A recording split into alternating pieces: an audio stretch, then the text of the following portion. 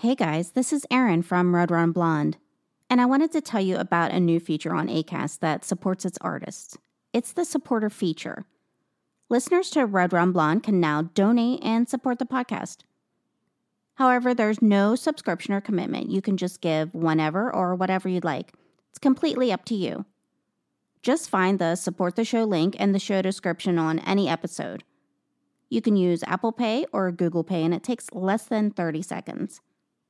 You can donate anonymously, or you can add a message that I can see. As a podcaster, everything comes directly out of my pocket. I don't get paid to podcast. It's just my passion. So anything is appreciated to keep the show going. Thank you so much, guys. And now on to the show.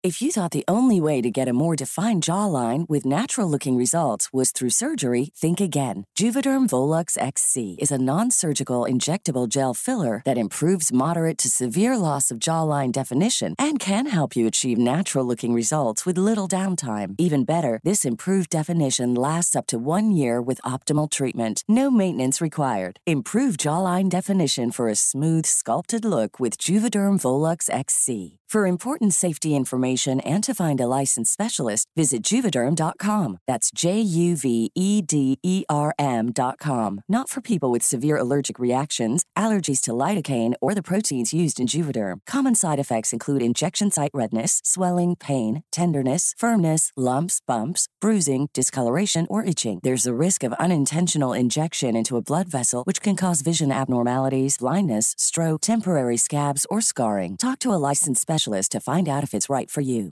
Hey, I'm Ryan Reynolds. Recently, I asked Mint Mobile's legal team if big wireless companies are allowed to raise prices due to inflation. They said yes. And then when I asked if raising prices technically violates those onerous two-year contracts, they said, "What the f*** are you talking about, you insane Hollywood ass?" So to recap, we're cutting the price of Mint Unlimited from $30 a month to just $15 a month. Give it a try at mintmobile.com/switch. $45 up front for 3 months plus taxes and fees. Promo rate for new customers for limited time. Unlimited more than 40 gigabytes per month. Slows full terms at mintmobile.com. Hello and welcome to Red Run Blonde. This is a true crime podcast. Each week I explore a case, the victims, the facts, and the mysteries that surround it. Some are solved, but some cases remain unsolved. I'm your host, Erin Fleming. When you are the child of a famous personality, you become famous yourself, whether you like it or not. We all know of Blue Ivy, Suri Cruise, Malia and Sasha Obama. We know their famous parents, but they didn't ask for the attention. And sometimes that attention can be very detrimental. One element can lead to kidnapping. Although it's not as prevalent today, kidnapping for ransom was once a real issue for famous families. The targets were children of very rich people: Lindbergh, Hearst, Getty. In the summer of 1973, John Paul Getty III was snatched off the streets of Rome by several masked men. From there, he was held for months in awful conditions, while his captors waited for a huge ransom. He was starved, beaten, and during one cruel episode, had parts of his body mailed to ignite an incentive to pay the ransom. This is the kidnapping of John Paul Getty III. Although it doesn't happen much today, kidnapping for ransom was something wealthy families had to worry about in the past. Probably the most famous of these is the 1932 abduction of famous aviator Charles Lindbergh's 20-month-old son, Charles Lindbergh Jr. A year after the incident I'm going to discuss today, the wealthy heir to the Hearst magazine fortune, Patty Hearst, was kidnapped by the Symbionese Liberation Army. It was a real nightmare for these elite families. And to truly understand all the elements of this case, and this particular family, I'm going to talk about how they came into their fortune.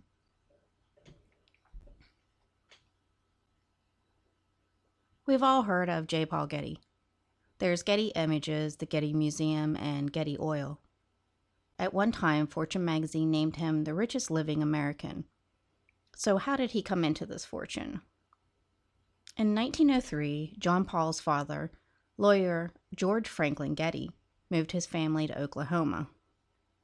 And at the early age of 21, His father financed him through the Minahoma Oil Company. Within 2 years, J. Paul Getty made his fortune buying and selling oil leases. He was quite the playboy and lived quite the playboy lifestyle, before returning back to business and seriously focusing himself. He grew rich at a time when most Americans were wondering where their next meal was going to come from. It was the Great Depression. He continued to pick up more companies and add more oil reserves. In 1949, he made a landmark deal with Saudi Arabia's king for $9.5 million. This was for land between Saudi Arabia and Kuwait. Then he put another $30 million into oil exploration and production. This paid off in 1953, when his company hit oil that produced 16 million barrels a day. That company was then sold to Texaco in 1984, and today it's part of Chevron. J. Paul Getty was the richest man of his era, but he was a consummate miser. He reportedly installed payphones at his Sutton Place estate in Surrey, a man with millions who was worried about who was going to use his phone. This very cold attitude plays a lot into the life of his future grandson. So he would have 5 sons through 5 different wives, and one of those sons was John Paul Getty Jr. The family moved to Europe in the late 1950s, and John Paul Getty Jr. was put in the position of running the Getty Oil Company's Italian division. He married his high school sweetheart, water polo champion Gail Harris, and together they had 4 children.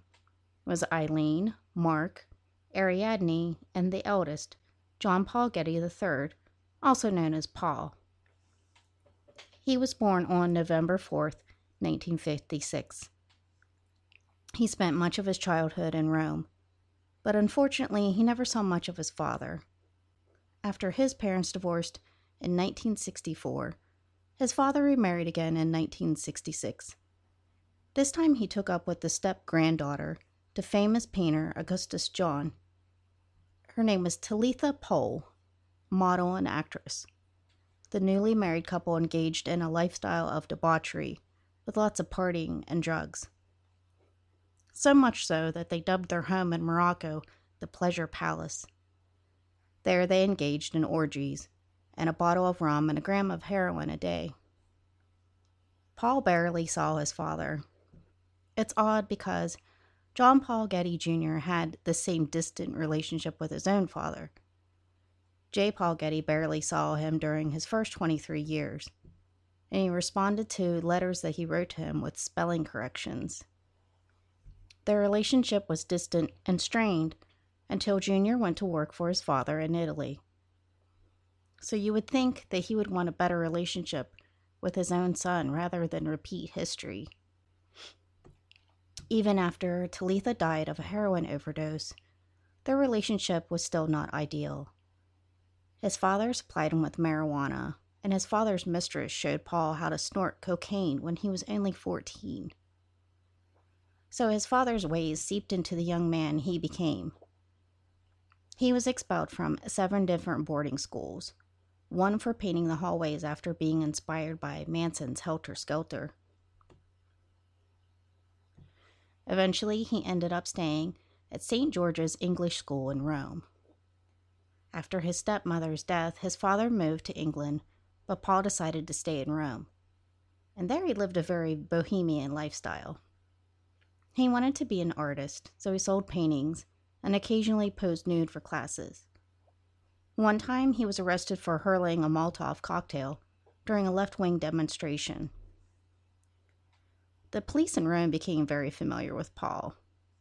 He was quite notorious for crashing cars and motorbikes. He was your typical spoiled rich kid. After boarding school, he stayed part-time with his girlfriend, Martine. And when he wasn't there, he was staying in an apartment with a friend named Marcello. He said, at that point, Marcello's place was crazy. A wild scene. People never slept. It was coke, coke, coke. I was selling diamonds. We had machine guns. We were starting to get into big drug deals. He was running with a very dangerous crowd, and that may have played a role in what would happen in his very unfortunate future. On July 10th, 1973, at around 3 a.m., the 16-year-old was walking back from a night of partying. He was wearing tight jeans, a glittery t-shirt, and a boot with a broken heel, so he very much looked the part of the rock star. He had just had drinks at a bar with Mick and Bianca Drager and Roman Polanski. He later told author Charles Fox of the night's events for the book Uncommon Youth. He said, "I realized a car was stopping alongside me. These men were coming out of it. They grabbed me and wrestled me to the floor behind the front seats of the car. There were 3 guys, 2 in front and 1 in back. I could feel his heels resting on me. I slept and we drove south for hours." What Paul didn't realize was that he'd actually been kidnapped by the 'Ndrangheta, an organized crime group centered in Calabria, Italy. They were a mafia-style organization that had actually been kidnapping for ransom in Italy for years. And eventually, they would become the most powerful crime syndicate in Italy in the late 90s and early 2000s. They were tied with the Sicilian mafia, but actually operated independently from them. So when Paul was snatched while walking through the Piazza Farnese in Rome, he had no idea how serious the situation was. He said, "I woke up feeling very shitty. So thirsty, I said, 'Water, water, water.' But they would only give me whiskey. I must have drunk a bottle and a half on the trip. I didn't realize at all what was going on. I was just so fucking drunk. I thought they were cops. When I woke again, the car had stopped. It was getting light outside. I heard them talking. They blindfolded me. I was carried out, feet and hands. They laid me on the grass." When his mother, Gail, who also lived in Rome, didn't hear from him, she telephoned one of his roommates. But he said he hadn't seen Paul in hours, which was very unusual. So Gail began to worry. 2 days later, she would receive an ominous phone call. When her phone rang, she heard a very southern Italian accent ask if she was Signora Getty. The voice said, "On Paul, we are kidnappers and we have him captive. He is safe but will require a lot of money to release him." In fact, they were demanding $17 million. Gail had been divorced from Paul's father for almost 9 years, so she didn't have that kind of money. But when she could hold the kidnapper this, he just told her to get it from London. They were obviously referring to Paul's father, who had returned to London to live. But he was not either able to pay this hefty ransom himself. Due to his drug use, he'd been cut off from his fortune by his wealthy father. The kidnapper had also suggested she contact her father-in-law because he, quote, has all the money in the world. They forbade her to involve the police and said they would be in contact with further instructions. So, of course, Gail went into a panic. Her son had just been kidnapped. Unsure of what to do, she called her parents. They suggested she call the police despite what the kidnappers told her. She did, and the Italian police came to her home. But they didn't take the whole situation seriously. But this is probably for several reasons, one of which being that Paul joked about faking his own kidnapping to get money out of his grandfather. They told Gail that he would show up soon enough and not to worry. You have to remember, he was pretty well known to the police through his shenanigans. In fact, they called him the Golden Hippie. But it wasn't a hoax at all. Paul had indeed been kidnapped.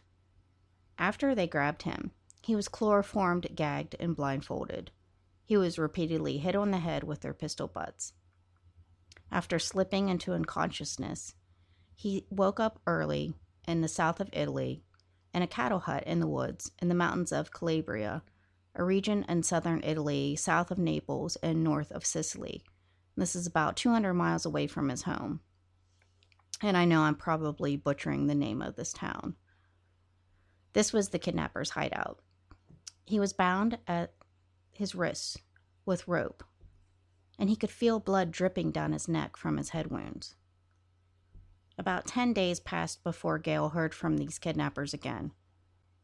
She received another phone call, in which they said they could offer a severed finger as proof that Paul was still alive. And then she also received a letter directly from Paul, and it said, Dear Mummy, since Monday I have fallen into the hands of kidnappers. Don't let me be killed. Pay, I beg you. Pay up as soon as possible if you wish me well. If you delay, it is very dangerous to me. I love you, Paul. Gail pleaded with her ex-husband to speak with his father and get the ransom money, but he absolutely refused to speak to his father. He didn't seem very concerned himself, maybe thinking it was a hoax. He reportedly said, "Do you realize that if I have to pay the ransom, I'd have to sell my entire library for that useless son?"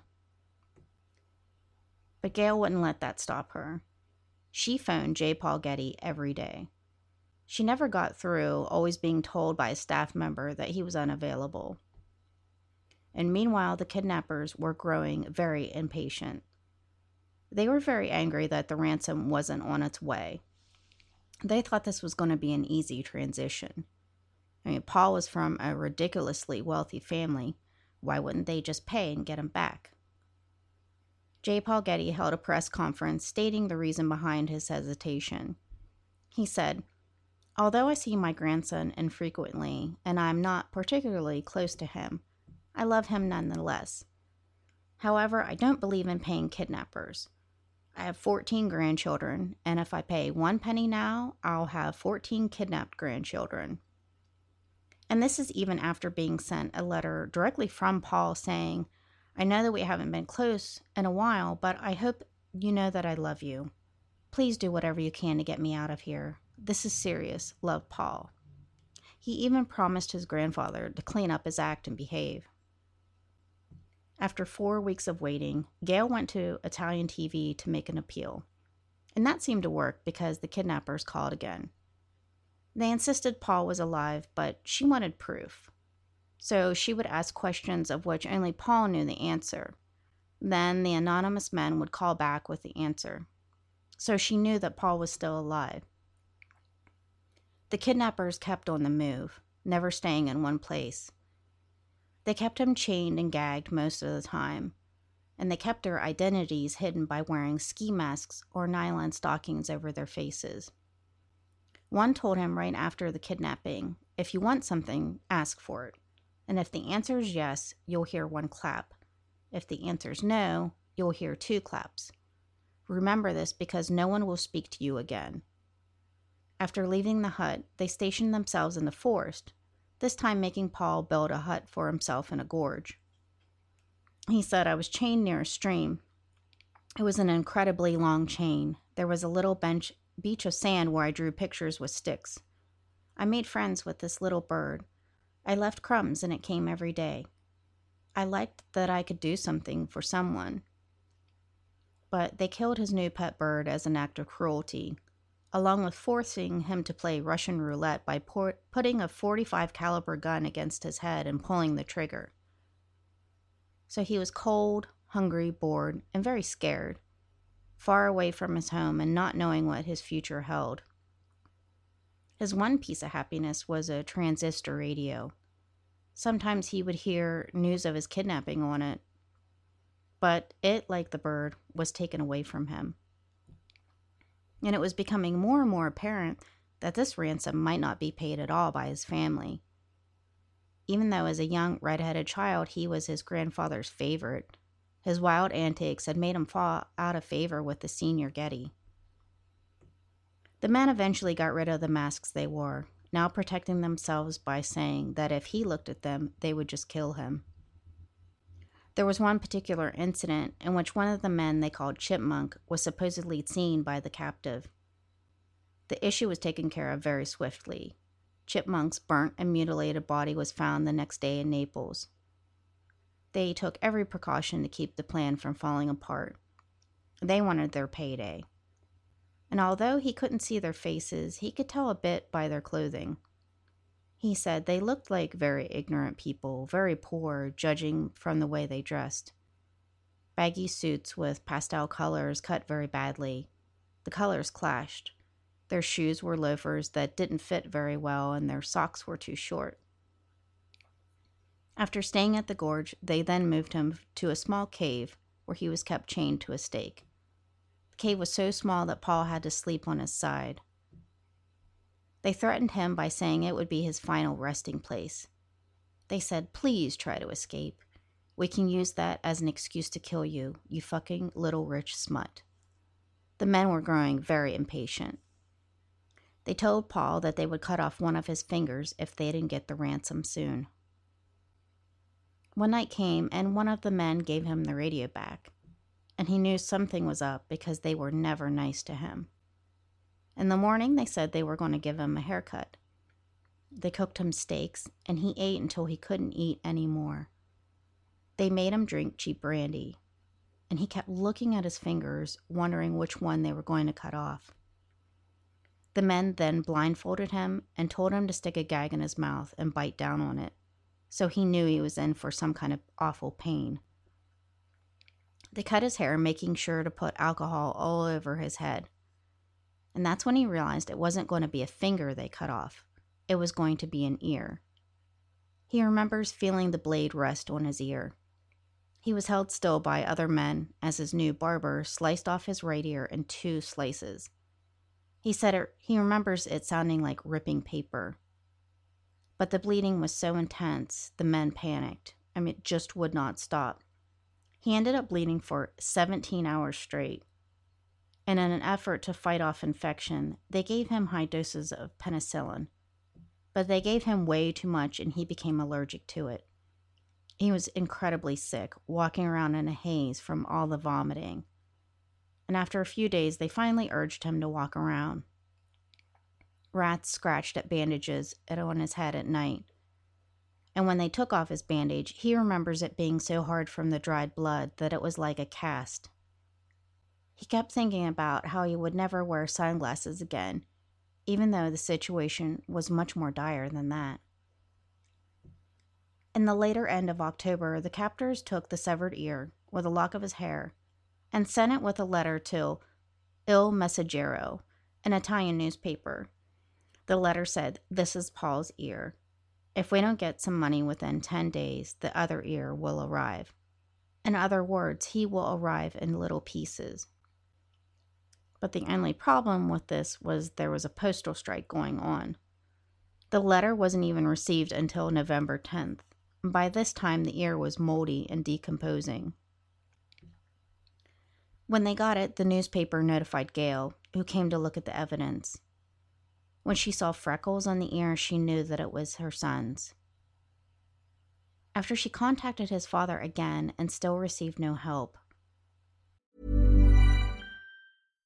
How would you like to look 5 years younger? In a clinical study, people that had volume added with Juvederm Voluma XC in the cheeks perceived themselves as looking 5 years younger at 6 months after treatment. Look younger, feel like you. Add volume for lift and contour in the cheeks with Juvederm Voluma XC. Reverse signs of aging by adding volume to smooth laugh lines with Juvederm Volure XC. For important safety information and to find a licensed specialist, visit Juvederm.com. That's JUVEDERM.com. Not for people with severe allergic reactions, allergies to lidocaine, or the proteins used in Juvederm. Common side effects include injection site redness, swelling, pain, tenderness, firmness, lumps, bumps, bruising, discoloration, or itching. There's a risk of unintentional injection into a blood vessel, which can cause vision abnormalities, blindness, stroke, temporary scabs, or scarring. Talk to a licensed specialist to find out if it's right for you.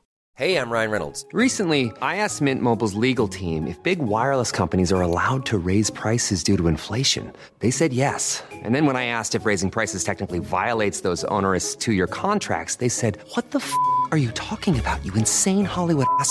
So to recap, we're cutting the price of Mint Unlimited from $30 a month to just $15 a month. Give it a try at mintmobile.com/switch. $45 up front for 3 months plus taxes and fees. Promo rate for new customers for limited time. Unlimited more than 40 gigabytes per month. Slows full terms at mintmobile.com.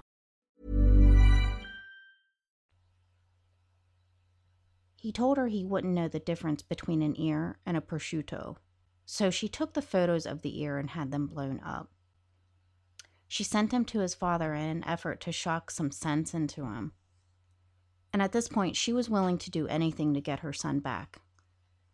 John Paul Jr. told her that if she put her 3 other kids on a plane and granted him full custody, he would let her have $1 million. She told him $5 million and she would have the children on a plane that day. They went back and forth with negotiating, and whether it was the photos that she sent or the family finally coming to its senses, the ransom was going to be paid. J. Paul Getty negotiated it down to $2.9 million. He would pay $2.2 million himself, the amount that was tax deductible. The rest would be loaned to his son for repayment at a 4% interest rate. Kind of horrible.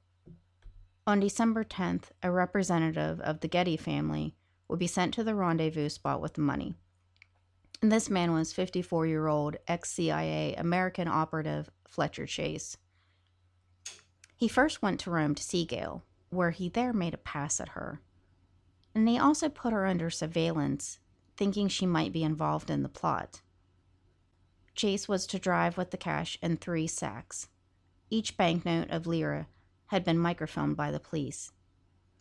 He would know when to stop when they threw gravel at the windshield, and he would then leave the money by the side of the road. But it was 2 whole days before the phone rang with instructions of where to go. Gail went with Fletcher Chase when the time came, and since the police were monitoring her phone, they too followed. That night it was snowing very heavily. Chase was told to drive towards Naples. His car was pelted with pebbles, the sign to stop. And there was a car in front of Chase's in which 3 men held up their fingers and rubbed them together, the sign for money. So he put the money at the side of the road as instructed. And one of the police cars following Chase had a plainclothes detective and a woman inside. They got out pretending to be a couple taking pictures. It's kind of a lame effort to get pictures of the suspects, but it worked. The police were able to ID one of the men retrieving the ransom. Paul distinctly remembers being told to dress that day, and he was soon blindfolded and taken to a car. After quite some time and hours of driving, they told him to get out. They told him not to move, that someone was behind him. They said they were going to call his mother. Then they just said ciao. The next thing he knew, the cars were driving away. He quickly took off his blindfold. He said he wasn't going to wait around in case they returned. So he took off for the highway. The problem was he looked very awful. He was covered with blood-soaked bandages, so no one wanted to stop. Somehow he got a truck to stop. He looked inside and he said, "I'm Paul Getty. Will you give me a ride to the police station?" The trucker took one look at him and took off. Meanwhile, his mother and the search party were panicking. They paid the ransom, but still there was no sign of Paul. The captor said he would be found near where the money was placed. Police searched the hills and found his blanket and his blindfold. So Gail was hoping that he might have headed towards home. Luckily, a message on the radio said a mail had been picked up and taken to the police station. After the trucker took off, he actually radioed the police. So everyone rushed to the station. And there, Gail barely recognized her own son. He was filthy, emaciated, with a big blood-stained bandage covering his head. Paul remembers shaking hands with the police chief when he got there. And it was very ironic because the man was missing a finger. And he remembers laughing to himself about a man without a finger shaking hands with a man without an ear. He was just happy that this whole ordeal was over. Italian police surrounded a house in early 1974. It was the home of 35-year-old Antonio Mancuso, a carpenter. He wouldn't initially open the door, but eventually surrendered. After that, they captured 7 more men in connection with the kidnapping. One was a 26-year-old hospital orderly, Domenico Barbino, who was also a drug dealer. And some think he was the one that might have been the contact between the men and Paul's circle of drug dealing and drug-taking friends. In all, 9 men would be arrested and tried. One was Girolamo Piramali, or Momo, as he was known. He was the boss of the 'Ndrangheta. He was acquitted. Another man was Saviero Mamaliti, or Saro. And this man was supposedly the brains behind the whole plot. Out of the 9 men, all were acquitted. only 2 serving prison sentences, and most of the ransom was never recovered. It was used to buy trucks needed to establish a transport monopoly in the construction of the Giola Tauro port, and it was also used as seed capital to get into the cocaine market. Paul spent about 2 weeks at a private clinic to heal. While there, his mother urged him to call his grandfather on his birthday and thank him for paying the ransom money. He did, but J. Paul Getty refused to come to the phone. After recuperating, he then went on an Austrian ski holiday, and he was happy to discover that he could in fact still wear sunglasses. After the trip in 1974, he married a German girl, 6 years his senior. Her name was Gisela Martine Zacher, and she was 5 months pregnant with their child. The bride wore black, and he wore a Mao-type suit. He was so out of it on drugs that the presiding official had a hard time understanding Paul when he spoke. He was just 18 when his son Balthazar was born in 1975. But in marrying, he broke some kind of legal injunction with the Gettys. It was keeping him from marrying before the age of 22. This disqualified him from his income in the family trust. In the mid-1970s, Paul moved to Los Angeles, and there he spent time with his mother and trying to forget the whole thing. It had taken its toll on him. He was very paranoid and had trouble sleeping. He became dependent on brandy, which was oddly the choice of drink for his captors. He turned once again to drugs, preferring to exist in a stupor. But this hurt his marriage and his attempt for a normal life. He had enrolled in Pepperdine University in Malibu to study Chinese history. His grandfather had given him a small allowance since he was trying to get on the right track. His relationship with his father and grandfather never recovered after the events of the kidnapping. In 1976, J. Paul Getty died. At the time of his death, he was estimated to be worth between $200 and $400 million. And in spite of all that wealth, he gave very specific instructions that Paul not be given any money. And he only left $500 to Paul's father. But he did leave a considerable fortune to 12 different women who had, quote, provided comfort to him over the years. Regardless, Paul didn't harbor any feelings of hate towards them, saying, "Not all the Getty family are interested in becoming billionaires." Even though the senior Getty cut him out, his grandmother Sarah had established a trust for the children and the grandchildren, and from that he got a sizable amount of money. A year after his grandfather's death, Paul went for surgery on his ear. They used rib cartilage to try to rebuild it, and luckily after the loss of his ear, he still sustained his hearing. But even though the surgery was a success, he still wasn't happy in life. He delved deeper into drugs and alcohol. He was drinking a bottle of Wild Turkey a day and taking loads of drugs. He desperately tried to clean up, but that act itself might have caused the next misfortune in his life. In 1981, he suffered liver failure and a stroke. Some think the methadone that he was taking to clean up might have caused the stroke. He also had Valium and alcohol in his system, and Paul was in a coma for 6 weeks. During that time, his brain was deprived of oxygen, so the whole mess left him partially blind and a quadriplegic. His care became very expensive. He couldn't speak, and he had to be spoon-fed. He couldn't bathe or dress himself. So once again, his mother turned to Paul's father for help, only once again to be refused.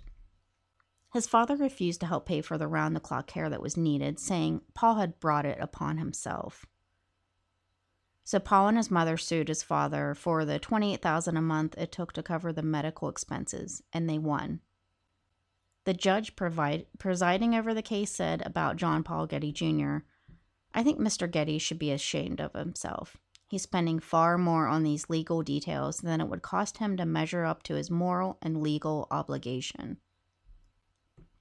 Being the good mom that she was, Gail modified her home into a facility of full staff, and all the medical equipment needed to care for her son. And he worked very hard on his recovery. It was a daily regimen of exercise, physiotherapy, and speech therapy. It was not easy, and every day he was exhausted. By 1987, he was better. He was able to gain some kind of autonomy. He ventured out to the movies a bit and concerts, and was even able to ski with the help of a metal brace. However, he never fully recovered, remaining handicapped for the rest of his life. And after his divorce in 1993, he stayed with his mother. On February 5th, 2011, at the age of 54, Paul died in Walmsley, Buckingham, in England after a long illness. His son, actor Balthazar Getty, said his father, quote, taught us how to live our lives and overcome obstacles and extreme adversity, and we shall miss him dearly. And from the way it sounds, Paul did a much better job fathering than his father or his grandfather before him. He was survived by his mother, his brother Matt, his sisters Eileen and Ariadne, a stepdaughter Anna, and 6 grandchildren and step-grandchildren. His sister Eileen was well known for a scandal in which she contracted AIDS. She thought she'd got it through a blood transfusion, but realized it was actually from unprotected sex during an extramarital affair. This broke up her high-profile marriage to the son of Elizabeth Taylor, Christopher Wilding. But apparently she and Elizabeth Taylor remained close. After many years in the spotlight and suffering so much hardship, Paul was finally at peace. That fatal day in July of 73 forever haunted him. Money can't buy love, and it certainly might keep your ransom from being paid, especially if your relatives care more about money than they do your well-being. If it weren't for his mother, Paul Getty might never have been found alive. She seems to be the only one concerned for his safety, and it took her months before she could even arrange his release. J. Paul Getty might have had all the money in the world, but apparently he had ice for a heart. And it's no wonder Paul Getty never emotionally recovered and succumbed to an ailment created by drugs and alcohol. Like many rich kids, he never felt the love he needed from some of those that were closest to him. Months of captivity and losing an ear change a person, and definitely not for the better. And even though he tried, he never really stood a chance. He might have been born with the proverbial silver spoon in his mouth, but I don't envy the life that he had. And it's sad to hear of any child that doesn't get the love that they need and want. He didn't deserve the cruelty at the hands of his kidnappers because he was a rich kid either. I feel bad that he never had a normal life. We may envy the rich for their money, but we don't realize it doesn't buy happiness. The story of Paul's kidnapping will be coming to the screen soon. Ridley Scott has directed a film called All the Money in the World, due to be released this year. And it stars Michelle Williams as Gail, Mark Wahlberg as Fletcher Chase, and Charlie Plummer as Paul Getty. And you may have heard it in the news recently. Kevin Spacey was originally cast as J. Paul Getty, but after the scandal of his sexually harassing several people, he was digitally removed from the film, and his scenes were shot with Christopher Plummer as a replacement. Ridley Scott had to do something similar in 2000 after actor Oliver Reed died while filming Gladiator. Also coming to the screen will be a miniseries on television called Trust, directed by Danny Boyle, the famed director of Trainspotting and Slumdog Millionaire. This will star Donald Sutherland as J. Paul Getty, Hilary Swank as Gail, and Brendan Fraser as Fletcher Chase. There are a couple of books on the subject, and one of which is going to be re-released in conjunction with the Ridley Scott movie. So it'll be very interesting to check all these out. I didn't know much about the case at all. In fact, it was a preview of the movie that made me want to look into it again. I only knew the very vague details. After reading about it, I'm not so sad that I come from a family without money now. So thanks for listening this week. I just needed to make one correction. I completely butchered the name of the artist that did my logo. I'm not going to try to pronounce it the correct way. I just want to say I'm sorry. Go check out his artwork. He's amazing. I'm not the best with names, as you can tell from this whole episode. But once again, I want to thank him for an awesome logo. It's really cool. Also, a quick mention. The Tampa serial killer has obviously been caught. You might have seen this all over the news. He's 24-year-old Howard Donaldson III. And he was caught when one of his fellow McDonald's workers was given a bag to hold for him. But when that employee looked inside, he saw a gun. When he saw that gun, he gave it to a police officer that was at that McDonald's. And through that gun, they were able to determine that it was the one used to murder 4 people in the Tampa area. But it's still not clear why he committed these murders. I mean, he seems like a very normal guy and kind of typical for his age. He's a quiet college graduate with no criminal record, and almost everyone they talk to describe him as very quiet and polite. He didn't have any connection to the people he's accused of murdering. It's a really strange case, and I'm really interested to see where it goes. Like, why did this guy do this? Very, very odd. So please check out Red Rum Blonde on social media. I have a Red Rum Blonde Facebook and Instagram page. And I'm on Twitter. You can find me at Blonde Red Rum. I've been a little behind on things, but I'll have some recommendations for you next week. I'll have some podcasts that you can check out, and hopefully a book or two. I think working in retail during the holiday season has kind of taken its toll on me. I'm not able to do much than work, eat, sleep, see the boyfriend and the kid for a bit, and work on the podcast. I've been quite exhausted, and it's not good for my mood either. People are pretty mean this time of year, but it'll be over soon enough. So thanks a lot for listening, guys. It still makes me very happy. See you all next week.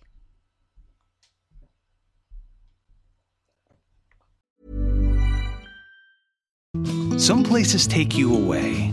Some bring you together. Marathon does both. Marathon is Florida's family key, with something for everyone. You'll find museums and wildlife refuges, wide open beaches, miles of warm, clear water, and the historic 7-mile bridge. For more about Marathon and the latest safety protocols, visit flakeys.com/marathon.